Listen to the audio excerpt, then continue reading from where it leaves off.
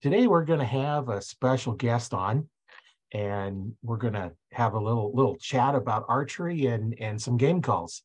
Hi, my name is Rory Canterbury. I'm your host today on Arch Talk 101, and we have Sean on the line with us today, and we're going to have him introduce himself and tell a little bit of something about himself, how he got started in archery, and what he's going on.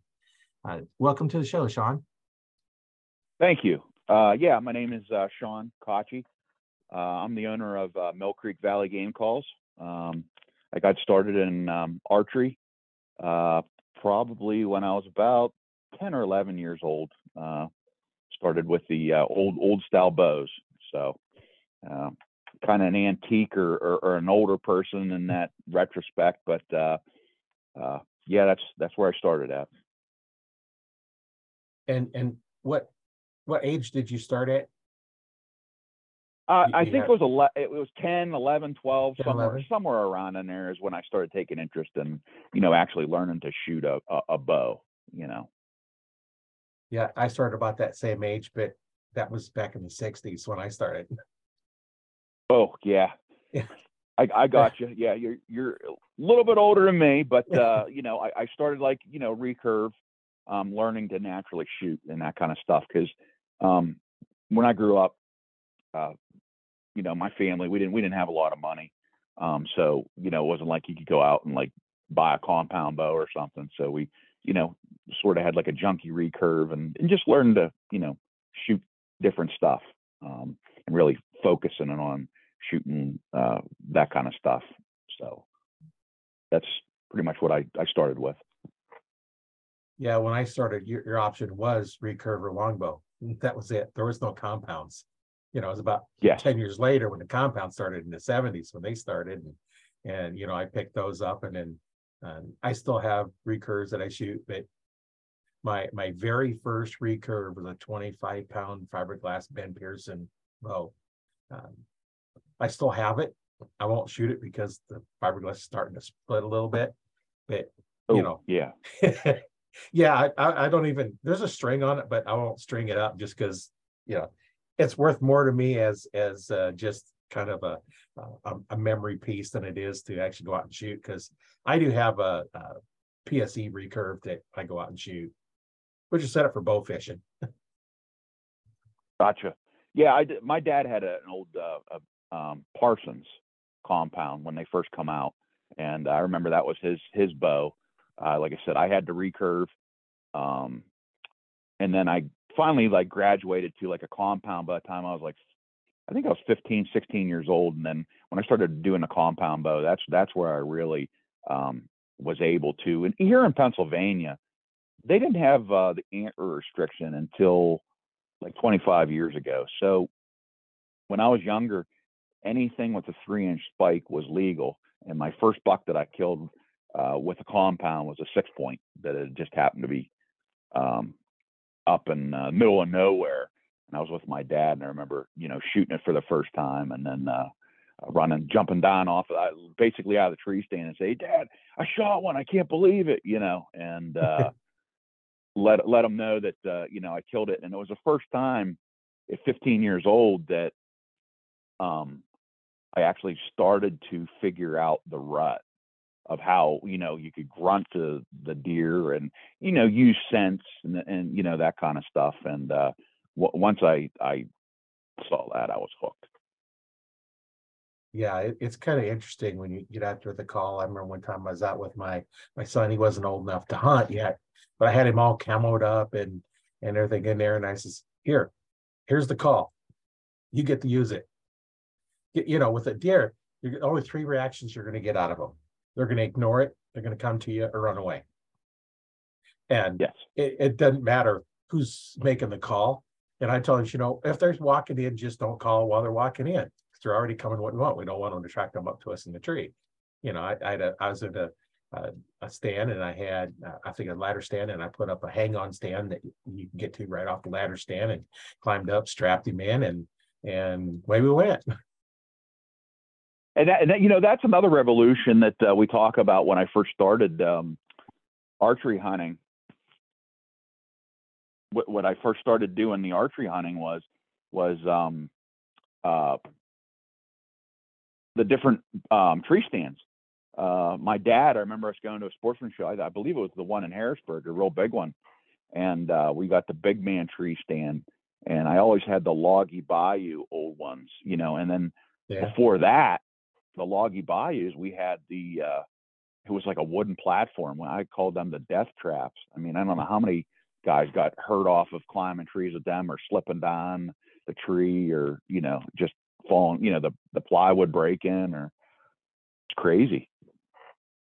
Yeah, you know, the wood is nice because it's kind of permanent, but after so long, you're not sure it's safe, you know. And I've seen some stands that were unsafe to even get into. Yeah, exactly.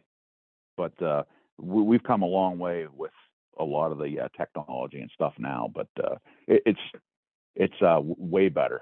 Like I said, even the old Loggy Bayous, I remember there was some of them that you know, certain trees you just have to watch, because that metal band, or the rubber that was on the metal band, it would slip down a tree. You know, certain trees like maples and stuff. You know, you have to sort of get those ones with the good bark, like a good cherry or something, or an oak. Yeah. You know, and then you felt a little bit more. You definitely don't want them sliding down. That's for sure.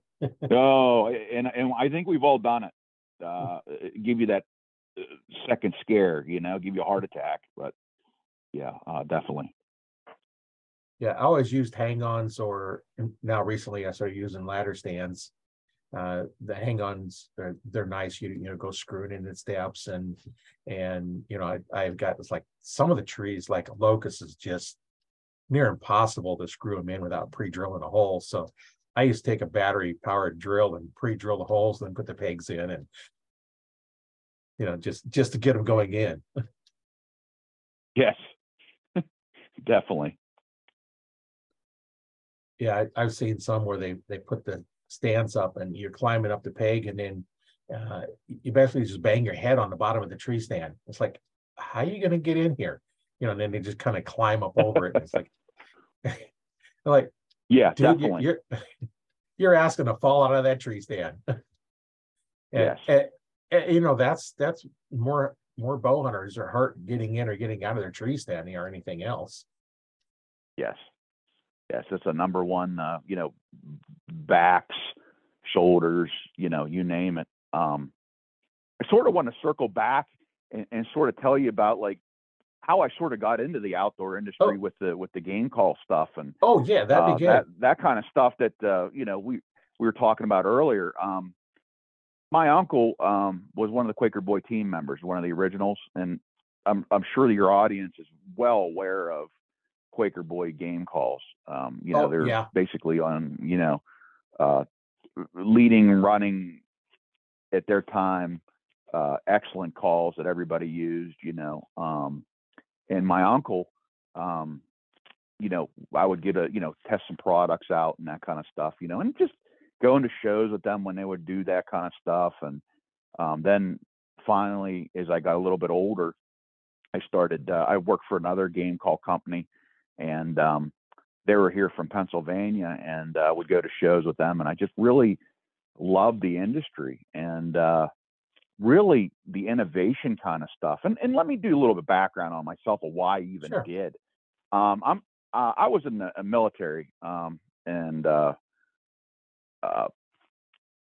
when I came back home from overseas, I had post-traumatic stress, and I couldn't figure out, well, you know, and I was getting into law enforcement, because that's still what I do as a job. I'll retire here in a couple of years, but sort of helped me deal with a lot of the stressors and hidden stressors of the job.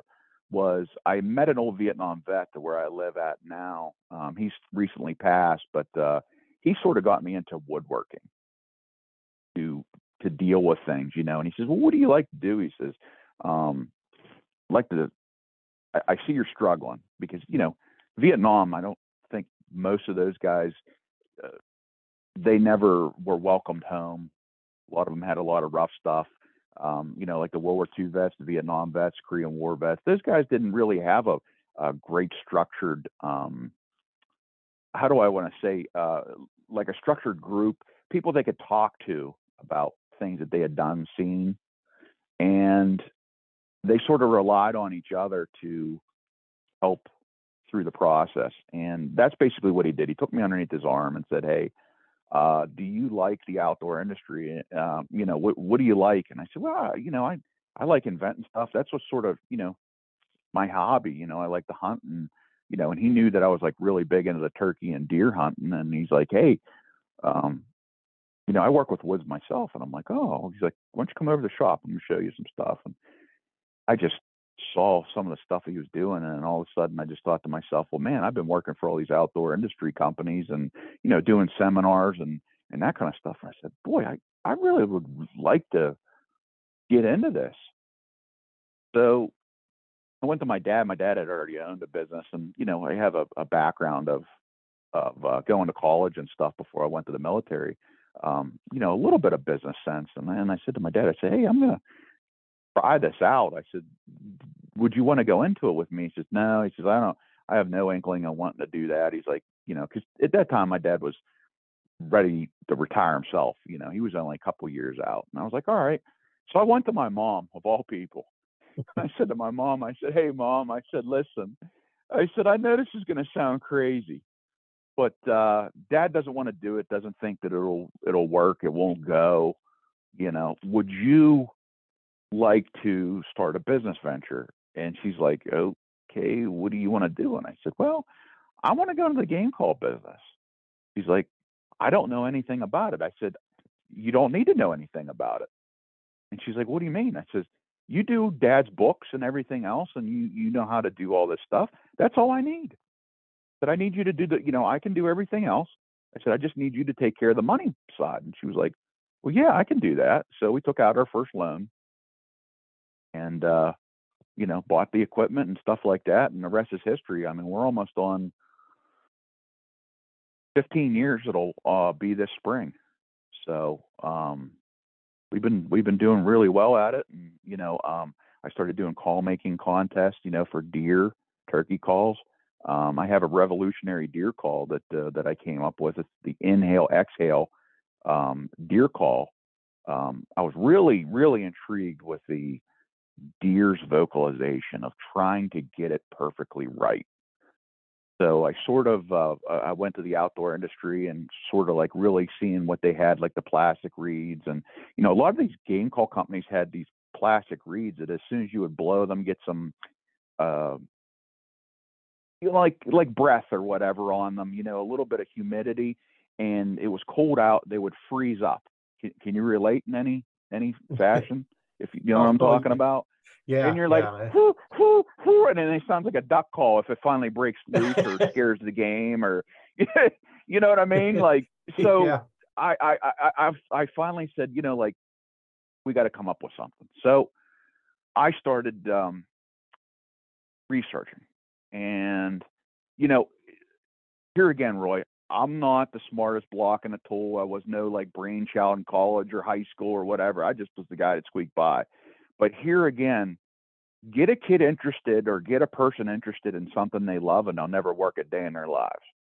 Right. So here I am, just like juices are flowing in the brain. I'm like, what am I going to do? And I'm like, so I start going back to the business of my dad. My dad owns he owned a fire extinguisher business in Pittsburgh, the city of Pittsburgh, Pennsylvania. And what I learned was brass does not freeze. That's why you can set those fire extinguishers, when they're outside, like you go to a gas pump and they sit there all winter, those chemical ones, they just sit outside. And the reason that is because there's a brass stem in there, and it has the brass guts that won't freeze it up.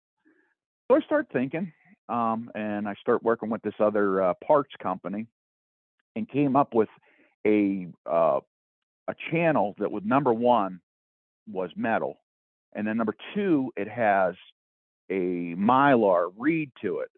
But I wanted to make sure that it wouldn't stick. So what I did was I was able to put in the reed a brass button, must I say, and then like brass so that it wouldn't freeze. And from there, we went on with an inhale, exhale deer call. It's pretty much hands free. You can put it in your mouth. You can exhale out and you get the buck grunt. And then you inhale, you get the doe bleat. Now, originally, the call did have where you could adjust the reed. There was I put a gum band on it that you could adjust, you wanted a deeper sound and all that kind of stuff. What I've learned with people is the more that you leave things open like that and they play with them, things get broke and you're replacing calls. So I was like, you know what? I need to internally house this so that people, you set the reed, I set the reed myself, and then you just let it alone and let people, have that buck grunt and then let them have the doe bleat. The more that you let people mess with a call, the less things, and I also came up with the method when I was in the Marine Corps was the KISS method. We always said, keep it simple, stupid. Right. So I sort of went back to the original thought process there of the keep it simple, stupid. And we house it in a walnut barrel and it does the buck grunt and it does the doe bleat. Inhale, exhale, all in one call. And I just went with that. And we've sold a pal. Matter of fact, a kid that I went to high school with, and I'll guarantee a lot of your listeners know who I'm talking about. And I've done show with the bone collectors, like Michael Waddell and all those different guys doing seminars. I went to school with a kid named Chris Kiefer. Him and his brother Casey Kiefer, they were in that Project Dropped, and they also do a couple other shows like where they're dropped in Alaska, and then they do a couple of whitetail shows. They're on a Sportsman's and Outdoor channel. I sent one to my buddy Chris, and I said, "Hey, Chris, tell me, you're a deer expert. What do you think of this call? Do you think it's close? Do you think that?" So I sent him one, and I hadn't heard anything from him like 6 months, and I'm like, "Oh boy, maybe he thought it sucked and he threw it away and just or whatever." And next thing I know, those guys sort of go covert on you, and you don't hear anything for a while because they're out busy hunting day in and day out, and I sort of forgot about it. And all of a sudden I get this huge text from him. He's like, "Sean, you freaking knocked it out of the park. Dude, I got to show you this video. We're going to put it on YouTube, dude. And it's just, it's incredible." He says, "I'm out in Kansas." He says, "It's not the biggest buck that I ever killed." He's like, "But it's the coolest buck that I ever killed." He's like, and by the way, it's on YouTube. It's called Mr. November. Okay. Cause that's what I named the deer call was Mr. November, because most of your bucks come in rut. I mean, sometimes it's late October, but majority of the bucks across the United States come in November. So it's the Mr. November grunt call. And like I said, big, huge explanation. And I watched the video and you can clearly see this buck's walking away, and he takes out my deer call and he's like, "Rah, rah, rah." And this thing just turns around. And I mean, as soon as you see it, you're like, this thing's a stud. And it just turns around, comes back right into bow range and just like, releases an arrow on it and then he kills it. And then he's like sending me all these pictures of it. And, from a standpoint, being a hunter yourself, but to actually create something with your own hands, your own mind, and actually get to see it work in the outdoor industry with somebody that's as big as him, it's just been amazing. I mean, I put it into call making. See what happens is the NWTF and what they do is they have these call making contests, and you can put calls in. They have deer calls, turkey calls, mainly turkey calls, but you can put deer calls in. And I put this thing in there, and it placed a couple of times second, third in the world. And I'm like, you had it like with the sounds, but really for sending it to somebody and it actually out in the field and you're seeing the production, it was just amazing. And I mean, it's been a journey from there. Once we knew that, and then there's the outdoor news that we had. Then I started making, like I said, with the turkey calls and that kind of stuff.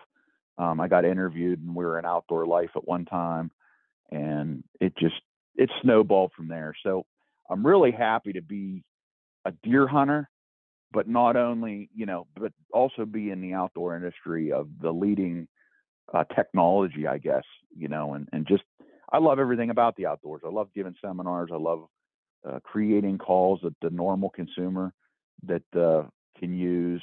And there's nothing more satisfied for a guy like me that has post-traumatic stress, that was having a hard time, be able to come back and relate to people, not only hunting, but telling me the success stories, and just going from there. I mean, just everything. It's just been awesome, to where some people wouldn't even take a chance on you when you wanted to start a company, and then you took that step and you made it. So I would like to think that I've changed, some way, a little bit of the hunting industry, but I mean, I'm just a small fraction of some of the bigger companies, but I truly do enjoy it. Yeah, it sounds like there's a lot of stuff in there. There's something to making your own stuff like that. And I know you mentioned, woodworking, and I do a lot of woodworking myself. And here many years ago, I said, I'm gonna make me some calls. So I started off with a duck call and just single reed ones, and I go into deer calls. In fact, the deer call I carry with me is one I made myself, and it's just kind of fun to make them. And I've made several and sold several of them, and but they're the plastic channels and the normal stuff. But being a single reed, they don't freeze up quite as bad as some of the double reed ones. Mm-hmm. I gotcha. Yeah, that's one thing people have asked me. Hey, why don't you get into duck calls? I'm like, no. So I do a crow call, I do a coyote howler. I said I do a deer call, and I got a lot of turkey calls. I said the main thing is really, to be honest with you, was turkey hunting was my real love. And there's really only two things that I really have enough time for as far as hunting goes, and that's the archery in the fall, and then fall turkey hunting and spring turkey hunting. It's really what I really have a lot of time for anymore. Yeah. Taking the kids out and stuff. I have two young daughters, so taking them out, and they enjoy that too. So. No, that's good. Yeah, I can see getting into duck calls because I made quite a few of them, and it's interesting. With the same reed, one call is going to sound different than the other call. It's exact same reed in all of them. Yeah. And I find it's got to do with what type of wood it is. Different densities woods, tone chambers are different, as well as the shape. Different shape is going to give you different tone qualities. And I've had some that great feeder calls. You could do them nice, little soft, coaxing feeder calls. But if you're trying to do a hail call, they just break over and they sound like, they sound terrible. And then other calls, you can't do a feeder call on them to save your life. But if you want to do that hail call, holler at them from miles away, it'll do it. It's the same reed. Oh yeah, definitely. What's different? Well, and here's the other thing. You can. A lot of people don't understand. Just by the glue that you use to glue some things together, I can change your sound altogether. Oh yeah, because it changes the character. Especially with a turkey call. I mean, yeah, definitely. Woods. Oh my. I was fortunate enough to meet another person in my travels that was friends with my uncle and those guys that used to do turkey calling back in the day. And his name was David Tealberg. And David knew Dee Adams, which Dee Adams was the original guy of what they call as a pot call or a turkey call, slate call, crystal call. Right. And he then had his own, after Dee died, David started his own call company. It was called Top Calls, and it was Tealberg Outdoor Products. And one thing that stuck with me, and you take a little bit from everybody you meet. Let's just say that like you said, you're a big archery person. You might meet Chuck Adams. You take a little bit from Chuck Adams. You take a little bit from Michael Waddell. If you're having that conversation, everybody has something to teach. You just have to figure out, what do you want to take out of it? Well, mine was David, and we've still been friends. We almost talk weekly. And what he said was, take your turkey calling or deer call to this level. And I said, okay, what are you talking about? He says, pretend it's a musical instrument. He said, your finest string guitars, your finest things, and really didn't get it at first. And I was like, what are you talking about? You know? And then I just started Google searching basically, you know, your guitars, your finest wood pieces.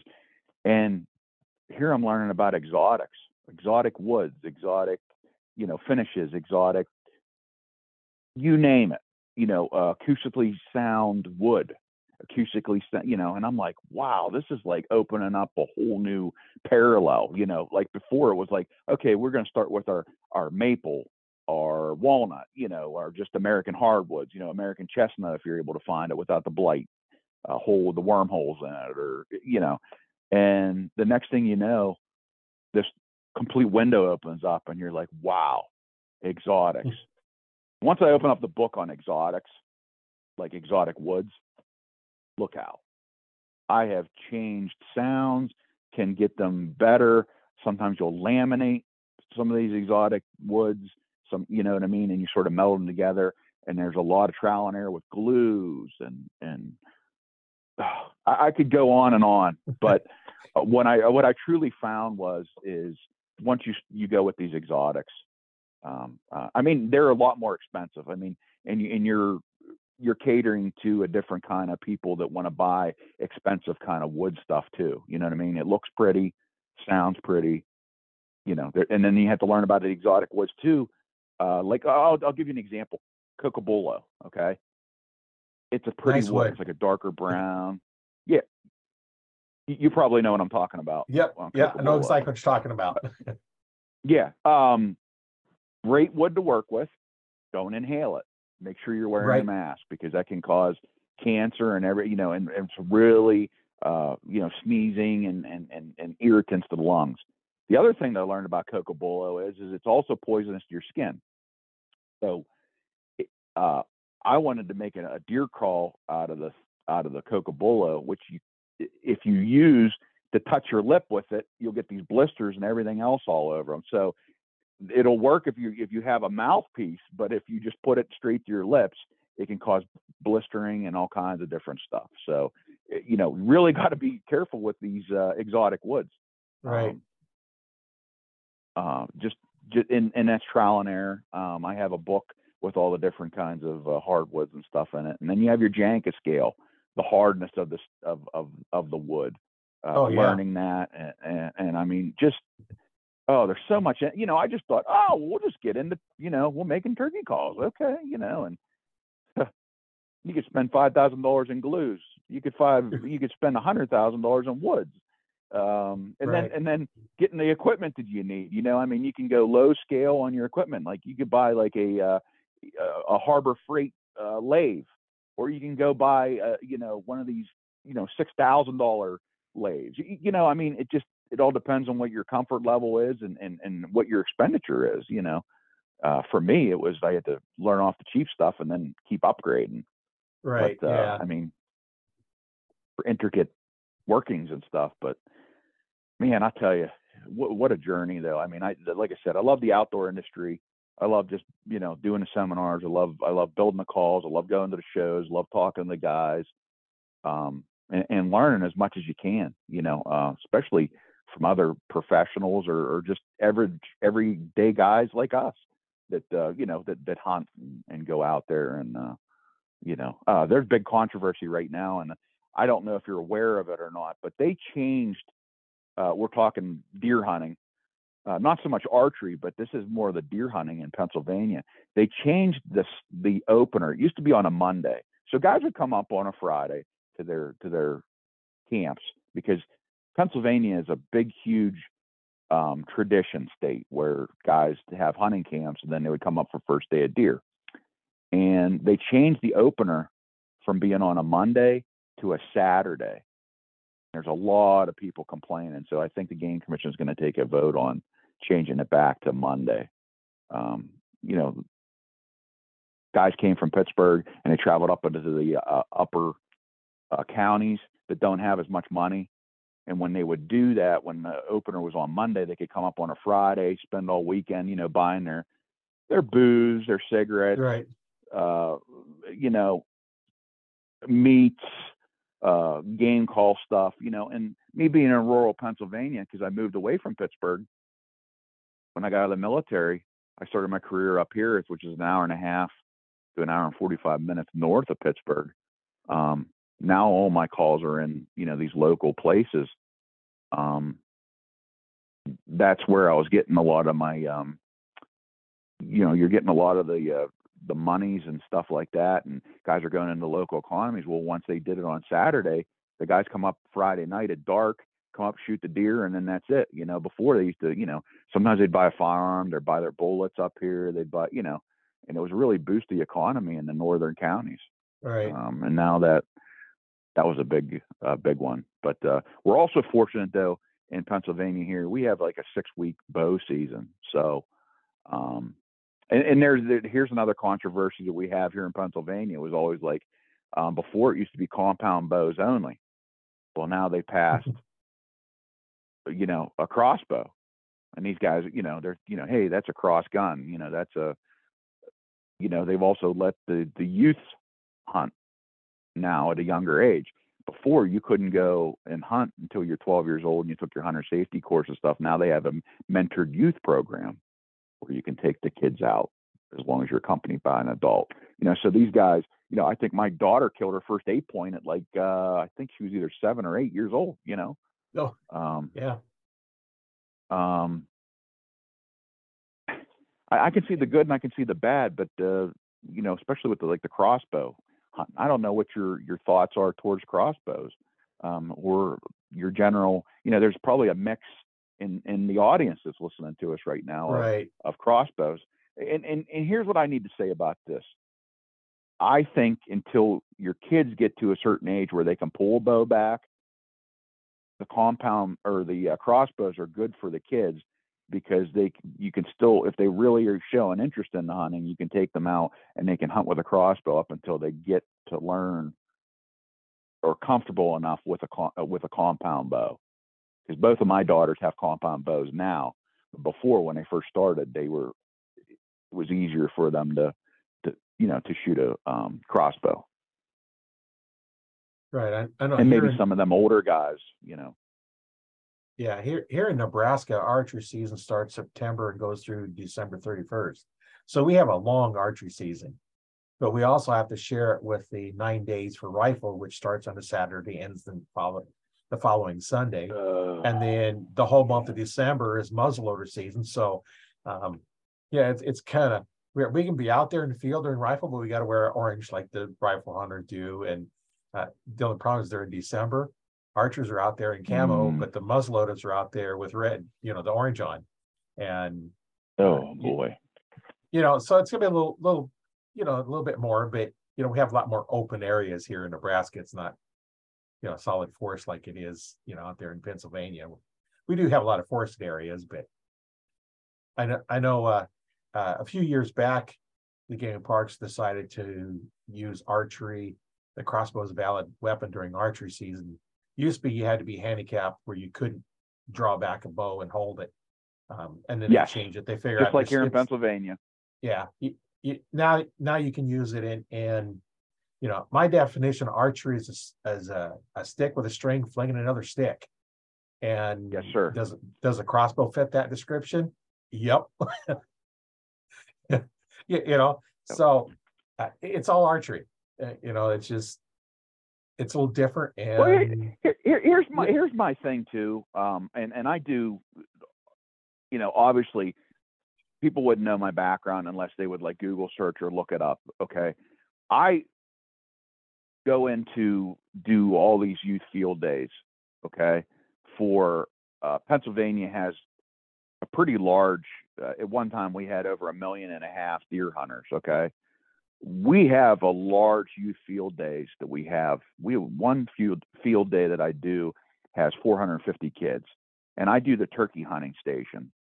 So I try to get as many kids into the hunting as possible. And circling back of why I was talking to you about, that they allowed the crossbows and stuff. I mean, I can see where, we're losing the interest to Nintendo and all those, Sega games and all those video games that these kids would rather play than actually getting them out in the woods and hunting. So I can see, we need to get however way we need to get kids into the hunting, because we're starting to become like a dying breed, if you know what I mean. Yeah, there's a lot of kids don't want to spend the time it takes to get good with a compound bow, or even worse yet, a recurve or a longbow. Those take a lot more practice because, unless you shoot an Olympic style with a sight on it, I don't shoot recurves with sights. I pick it up, I instinctively shoot. I don't use the arrow as a reference, or I just look at the target and shoot. And then I get a compound. Now that I'm looking for my anchor point, I'm looking for the kisser button, the peep, and all that. And I can't shoot a compound instinctively. I don't know why. It's a different weapon, and my mindset is different. Just like picking up a pistol or a rifle or shotgun, they're all shot differently. Same basic concept, but point and shoot. Yes. Yep. Exactly. And it's like learning all over again, from changing from going to a gun or going to a bow or back and forth. It's the same concept of marksmanship, but it's a different kind of apparatus is what you're looking through or what you're doing, and the concentration level. But yeah, basically it's all the same. It's like I said, I'm all in on getting kids into the outdoors and doing what we do. Conservation. Here's another thing I wanted to touch on is conservation. All right. I started looking into last couple of years. I mean, the NWTF that I work closely with, and there's another one called TFT, which is Turkeys for Tomorrow. They're really big into the habitat. What's going on with what's killing the turkeys. Like Pennsylvania, the same thing. We have the that one where the nymph goes into them and it can kill them. We have the chronic wasting disease knocking on our door for the deer herd. I believe a hunter today has to be more involved than he's ever been. Not only just being a hunter, but you also have to be like a conservationist too. You have to care. Right. You have to care about not taking too many of your species, helping the landowners with. We have a lot of farms around here. They plant the soybean and the corn. This year was the first year with my family's farm that we have here. We had some wells, the gas wells that they took out, and they ended up plowing them over and made it all smooth. So we had these like 1 little acre plots in the middle of the woods that we were able to turn into food plots. So we put some, chicorée, some clover, and some brash, that just little stuff. And I'm here to tell you what a game changer as far as a magnet for bringing in the deer and turkeys into that segregated area. I mean, I was able to harvest a turkey this year, and we'll go back into the bow hunting part with a bow this year. I got a nice long beard with a bow this year, 11.5-inch beard, 1.25-inch spurs. So that's a trophy in the turkey world, and all because the habitat that we're talking about. Making it a little bit better for them to come in and feed and being able to harvest those animals, because obviously you can't hunt over bait in Pennsylvania. Some states do allow that kind of stuff, but Pennsylvania is one of the, no seed, corn, that kind of stuff can you hunt over bait. But a food plot, if you were to plant corn, is okay to hunt over.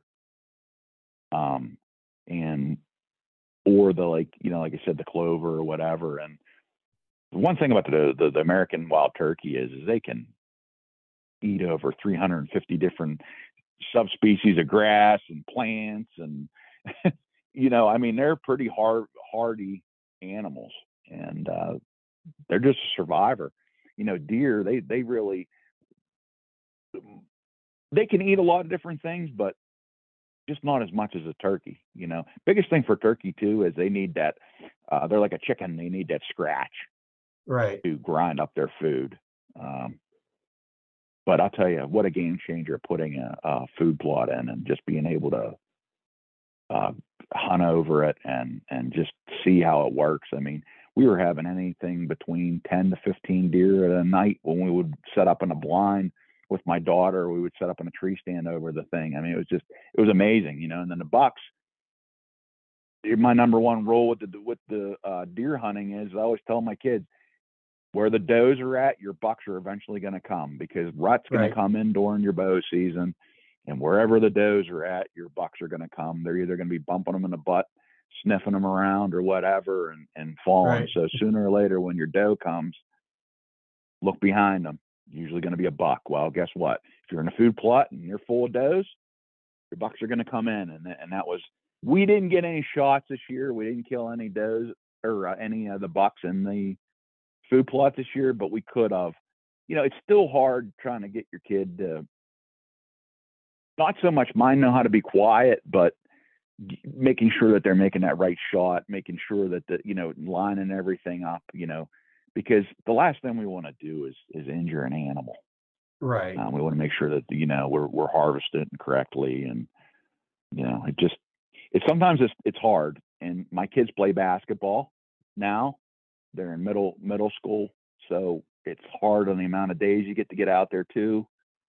So, but when we did go out, we saw deer every day in the bucks, and they're grunting, and we're grunting back at them, and just trying to get them to work out to get a shot. Just didn't work out this year. But hey, I always say, any day, your worst day in the woods is any day better than being in work or school. So, right, without a doubt. So, but that is true. And just because you go out and don't get anything doesn't mean it's not a good day. I've seen some amazing things, as the sun's coming up in the morning. I remember one day, been many, many years ago now, that I'm sitting in a tree stand. It's not shooting time yet. My bow's hanging up on a hook I have there, and I'm watching the sun come up, and I'm starting to see the sun come up. I'm see frost forming on everything, and the sun is just shining through and reflecting off all the branches with the frost on it. And it's like, that was so cool. And then to drive home, all the evergreen trees along one road was all just frosted over. And it's like, that was a cool day. Didn't say anything, but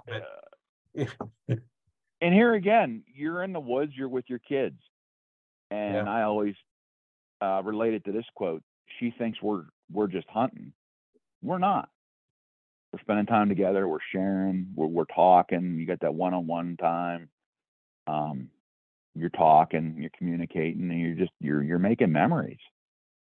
That's the biggest thing. And the older that I get, the more that I understand it. That I'm getting closer to that. I only got a couple more years, and I'm going to be at that 50-year-old mark. Now you're like looking at life, and you're like, how many more good years do you have left? Yeah, and when you get into your memories and your mid to late 60s, then it just, I don't do pheasant hunting anymore because I just don't do the walking. Yeah. I mean, so... I figure if I'm going to walk for 3 birds or sit for a big deer, I'm going to sit for the big deer. Yeah. Well, and like I said, it makes you look at your own mortality. Right. Spending the right time with your kids and eventually grandkids, and just getting them out and showing them the sport. And the big thing that I stress with my daughters too. Yeah. Hey, would it be nice? It'd be great to go out and kill this big, huge 10-point, but nothing says that you have to kill anything when you go out either. No. Just enjoy nature. Just go out and enjoy what God created. Just go. Who cares if you don't see anything, or maybe you will see something. You don't get a shot. That's fine. Nobody says that you have to go out and kill something every time you go out. Just go out and enjoy yourself. Maybe you needed that stress relief off of out of your job that you have at that time. maybe you just needed a couple of push away. Even Jesus went into the wilderness to get away from things, and he went out and prayed. That's what I relate a lot of stuff to. Just go out and enjoy it. Anything's better than being, and holding that stress in. And the other thing that I like getting the kids into the outdoor industry, just hunting and fishing. I would rather them do that than be on drugs or alcohol or some other kind of stuff that's out there. Show the kids that there is more of a meaning in life. Now that's more apparent now. I think there's so many kids that are misguided anymore. I mean, my generation, we were worried about what was, certain things. This new generation, they're worried about they're confused on, they don't know what bathroom to use. I don't know. I just, like I said, get the kids out there, get them involved in something, make them enjoy it. I know they're not going to see, something every time, but maybe hunting isn't for your kid, but maybe bow shooting is. I got a buddy, his daughter, she doesn't like to hunt because she doesn't want to kill anything, but that's cool. They go and kill the heck out of archery targets. They go to the 3D shoots, and she absolutely loves it. Who knows what that could lead into? Maybe she becomes a really good shooter and she goes out for the Olympic team. Who knows? Sky's the limit. But at least you went out and did something, Well, that's what I always say. Last week, I interviewed a young lady that got into archery and is doing really good. So if you listen to this one, go back and listen to last week's podcast. It's an interesting story talking with her. And you just get into archery, for various different reasons. Maybe you just want something to do and you're not good at sports, and you know what, you pick up archery and you're excellent. There's a lot of reason to get into it. And one of the things that I found is, if you're under stress or you're not feeling good, or you got things going on, you're not going to shoot archery very well, because it forces you to relax. And that's what lots of times you go in and you're concentrating, you're focused on one thing, seeing that arrow hit the center of that target, and you're only focused on that and nothing else exists. And that's some of the things, get your focus. And it really does help too when you get some good training and learn how to shoot. I know I went through struggling with all kinds of things, and I know back in the early 90s, this guy's talking about back tension release. You're not pulling trigger, and I'm thinking, well, how do you know where it's going to get? Where's it going to hit? And then once I learned it, and it's like, oh, now I understand. And then I started teaching it. I've been an archery instructor since 1995, so I've taught hundreds of people how to shoot. And that's the fun part, when you see somebody that's all of a sudden, they got 6-inch groups, at you 20 yards. Next thing you know, they're putting 3 arrows touching. And I do that all the time, so I do a lot of teaching, and one of the things that I have is I have an online coaching program that I offer to people. And I actually have a consultation call, 15-minute consultation call, that people can get on and see if coaching might be for you. And I'll leave a link in the description, how to get to that form, for those that are interested in seeing if they can take their skills to the next level. And I basically teach, archery is 64,000 years old, and it's been around for a long time. I don't see it going away anytime soon. There's a big following in it. And, that's just one of those things that it's been around, and it's a skill. Once you learn the skill, especially if you start off with a recurve or longbow, and you need a bow, just grab a stick, put a string on it, grab another stick, and put a point on it. And there's your archery equipment. Well, and you know what? Archery is a lot easier, to be honest with you. Archery is a lot easier to get into a school and start an archery team than it would a rifle team. I mean, if you remember back in high school, there were kids that, they had the rifle teams all over the place. Those are pretty much non-existent now, but they still have the archery. They're more adapt to having an archery in a school than they are, an actual, firearm. Right. I know when I was in high school, I was on the rifle team, all 3 years of high school, and we're shooting 22s, in a range downstairs. Yep. And yeah, now they pretty much, if they're doing it, I think it's like air guns or something. If they're still doing it, I haven't looked recently. Guns. Yep. Yep. But archery, archery is in, middle schools, grade schools, high schools, college. Archery is, all over the place. And those that are, interested in doing something different, it's a team sport, but yet it's more individual, because the only one you're really competing against yourself. Are you getting better? And that's where, some of your schools have some good, good coaching in there, and some don't. You'd have to just check it out and see, and that's where, finding a good coach comes in, and there's a lot of good coaches out there. And if you don't like the one that you're with, find a different one. There's lots of them. Definitely. People are going to connect in. It's like, okay, this person's teaching style, I'm not feeling it. And you go to somebody else, and it's like, oh, they might be telling them exactly the same thing, but it's the same way. It's just the way they tell it. And that's one of the things that just gets there, and you've got to spend some time, learning. And the problem I see one time, my son, when he was doing trap, is each person told him to do something a little different. So by the time he got done listening to everybody else, he was shooting worse than he did the first time he shot his shotgun. Yeah, sometimes it's better to have one good teacher than it is to have 30. Yeah. And that's the way it goes. Yeah, that's just a chance you got to take sometimes. But like a firearms instructor has told me before, boy, I'd like to get to you before you learn any bad habits.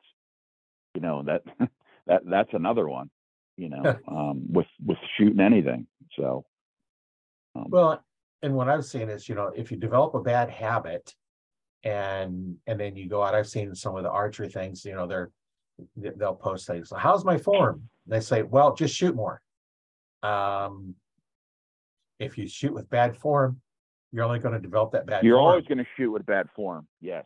Right. And I've seen so many people, it's like, I see these videos, and even some of the professional ones that do this for a living.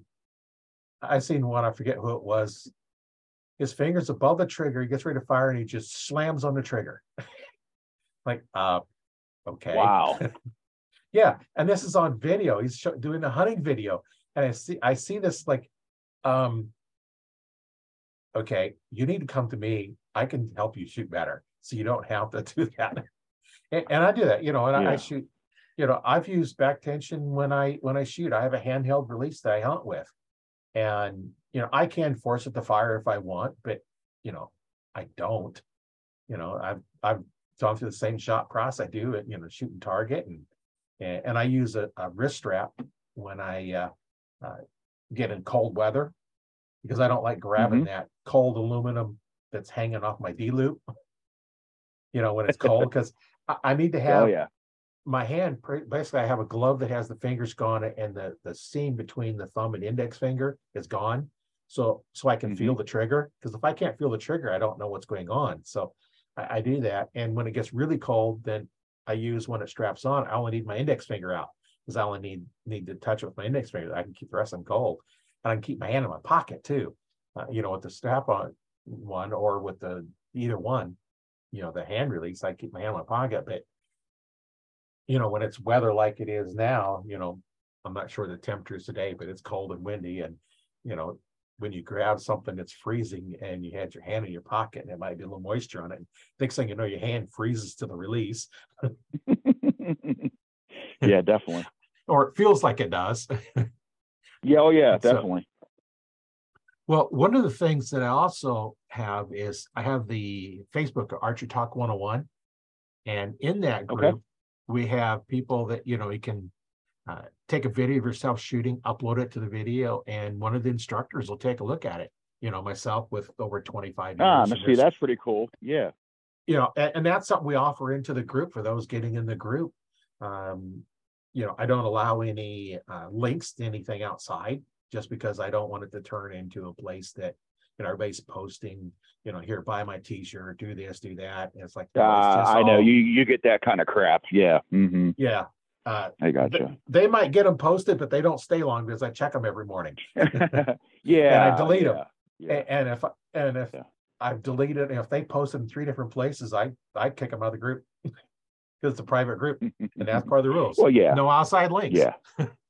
Yeah. And if you want to upload a video, as long as you're not uploading a YouTube video, because we don't know where it takes you outside of there, and I want it focused on just archery, and that's why we have it that way, so that it's a safe place to go talk about archery. And like I tell, that's what it was developed for. Yeah.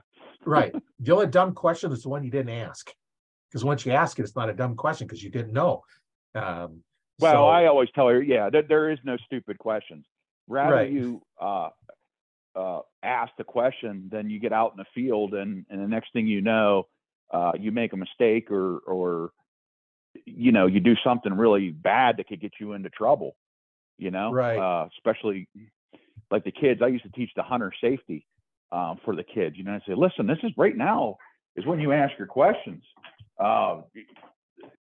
Do it now instead of you don't oh, was I allowed to shoot 2 deer? No. That kind of stuff. Depends on how many tags you have and what type of tags you have. Well, see, in Pennsylvania, like I said, in Pennsylvania, you may, like, I'll use an example of the turkey. You may have 2 tags, but you can only shoot 1 per day. Oh, yeah. You can't shoot them both in the same day. I mean, just stuff like that, or if they don't know or they have a question about something, hey, I'd rather you ask and find out what the bad answer is, Yeah, I know. Or make a mistake and get in trouble. Here in Nebraska, if you have tags for 2 deer, you can shoot one and turn and shoot the next one. I've had that. I actually had one time I was in my tree stand. I hear this deer come walking down on my right, so I turn around, and then as I'm at full draw waiting for it to step out where I can shoot, I hear another one from behind me coming the other direction. So oh boy, I shoot this one and watch where it goes, and then I turn around and here's the other one coming. So I load another arrow, draw back, and shoot the other one. So I shot 2 within just a matter of 2 minutes. Then the work starts. 2 to drag out, 2 to field dress, and 2 to process, But well, that's when you got to call a buddy. It's called phone a friend. Yeah. Well, fortunately, I wasn't by myself, and I had to drag them out by myself. But still, dragging out 2 deer, because you shot them. Oh, it's like, boy. I wasn't going to pass them up. Yeah, definitely. I had the tags for them, and I know one time I had to, I was in the same tree stand. This deer's come walking on his path, and I don't know what I did, but I missed, and that arrow hit the tree. It was on the other side of it. It scared it. It run around a circle closer to me, so I was able to load in that arrow, had closer shot. Because it did. My bow going off didn't scare him. It's when the arrow hit the tree. And I never did find where the arrow hit. It was stuck in some tree. It's probably still hanging there. Probably well embedded in the tree, because that's probably been 10, 15 years ago now. Yeah.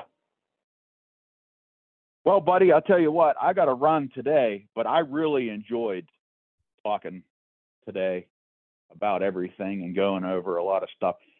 I wouldn't mind doing this again sometime and talk about actually archery tactics that I use for hunting, or maybe that kind of stuff too, that, definitely, teaching people some other stuff that I know. I do one of these every week, so I'd be glad to have you back on and talk about, tactics. This was kind of interesting on talking about calls, and it was interesting that, you talked about, woodworking, and that's one of my hobbies, and making calls is another hobby I have. I didn't get into and it just, like you did, but still. The first introduction. Yeah. I mean, like the first introduction of myself being on here, and just, understanding like where you come from, and then you can, I think a lot of times when guys get on a podcast, people really don't know their level of expertise or where Right. they've been or how they've done stuff. So some people judge off of your experience. Well, who's this Yahoo? Why you have him on here? Like, what's he know? Or how some people are judgmental in their own minds. They're not going to come out and say it or whatever. But me myself, Right. I would, okay. So what do you know? What have you done? Before you're going to try and teach me something, what do you know? Or something like that. If you have like a so-called expert or somebody that has been there for a while, what is your background? You're more apt to listen to somebody that's had a lot more experience or know a lot more about a subject than somebody that's just some Joe Schmo off the street. Right. And that's why I call it Arch Talk 101, because that's normally your beginning. When you're taking classes, 101 is the first class you take. And I kind of focus more towards beginners and helping them get started. And if I wanted to only talk to experts, then I might call it Archer Talk 901 or something. Yeah, exactly. And I just want to deal with the beginners and not just really that kind of not quite right, but I focus on beginners, but there's always archers out there that are more advanced, and we can help teach the new ones, new archers, some things to help them through some of their struggles. And and that's what I'm focusing here. I've got all kinds of stuff. My first podcast was how to look at your first bow. What do you need to know before you go to the bow shop? I started out, it's like, here's what somebody that's never shot before, what do you need to know? And then it kind of develop and all kinds of stuff, and like I said, I think this is podcast number 57, and I've been doing this for quite a while now. So there's all kinds of information, if you got a question on something, it's like how to correctly set up a tree stand. I did a podcast on that. What kind of first aid stuff you need. There's all kinds of stuff in there. And, if there's any questions anybody has, just let me know. And I'll research the subject. Well, and you know what, you just touched on something. Yeah. Well, that's something you just touched on there. Just brought back another great point. You're talking about first aid, what you need maybe to take into the stand with you. Right. For first aid, you fall out of a tree. Let's just numerous things. Biggest thing was I was in the military when my dad had a heart attack first day of deer season in 1997, and I was overseas when it happened. So somebody there had a Bayer aspirin to give them. Do you know what I'm saying? Like knowing that kind of stuff. And I've been a professional guide out west for turkey hunting in Washington State, Colorado, the last 7, and other states that I've done. We take a backpack out there. You never know. Could a guy get shot? Could a guy get? You never know. We got mountain lion. I mean, you get attacked by a bear. You don't know. So you have to be prepared with that first aid stuff too. So I mean, I got such a generalized different discussion that we could go off into little things, but you know what I mean? Like, right. But that's a good point for your listeners to listen to, just stuff like that, first aid, I could go off on a tangent about that, things that I've experienced, you know what I mean? Like hunters and, guy blew out his knee one time. I mean, just stuff like, that you run into, that you could possibly run into, make somebody think twice about, maybe they need something when they go out into the woods, or just make them think about it. Maybe that saved their life that day. Yeah. And I carry a compass on my backpack. I have a big backpack. Sometimes I carry too much stuff. I'd rather have it, not need it, than need it, not have it. And I remember one time I was going into my tree stand. I had a buddy with me. We had his tree stand set up, and I'd walked into my tree stand. I'd just go right to it all the time. And his was a little bit further deeper in. So I took him to his tree stand because he didn't know the area. And So I'm walking up to my tree stand. I said, "Oh, it's right over here. I'll just head right over here." I walked past it. Like, okay, I know the area. I'm too far north of my tree stand. I walk back. Next thing you know, I'm way south. And it's like, now I have no clue where I'm at. And I knew if I headed east, I'd get to, like a service road down there that the Game and Parks use for going back field there. So I got out my compass. Okay, now I know where north is. Okay, walk right out to the trail, come back to where I come in, walk straight to my tree stand. Now, I knew if I was walking, I was either going to run into the river or run into the road or run into a fence, because it's kind of fenced in. It's, it's one of the Game and Parks properties. So it's kind of fenced in so that you kind of know what the property line is. Now, they were just normal 4-foot fence, barbed wire fences, so deer just step over them. But things like that. Carry water, carry all kinds of stuff. Oh yeah, definitely. Extra flashlights, extra knives, saws. I remember my dad telling me a story one time where we started hunting that. It's called the Queehana Wildlife Area. It's 1.5 million acres of forest property. You could be walking for the next 6 days and it's cold out, you'll be frostbit by the time we figure you out, So yeah.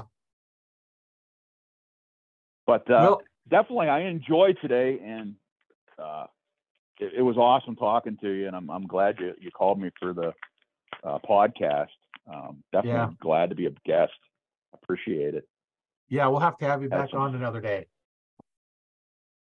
Yeah, definitely sounds great, Roy. Thank you so much. Yeah. Well, Sean, I'd like to thank you for being on the show. It's been amazing. Your stories are really good, and I think our listeners are gonna really enjoy some of the information that we give them today. And so, my name is Roy Canterbury. Like I said. Oh yeah, go ahead. Oh no, I was just going to say thank you again for inviting me on the show. That's all I was going to say. Yeah. So once again, my name is Roy Canterbury. I've been your host today on Archery Talk 101 with Sean Klatsky, and we'll see you next week. Make sure you look in the description below. I have a link to the Facebook group. I also have a link to the form you fill out for your 15-minute consultation call. I don't charge for that, just to see if it's something for you. And that's where you can find the information. You can always get a hold of me if you have any questions. I'm available on the group or on chat. So thanks everybody for listening, and we'll see you next week.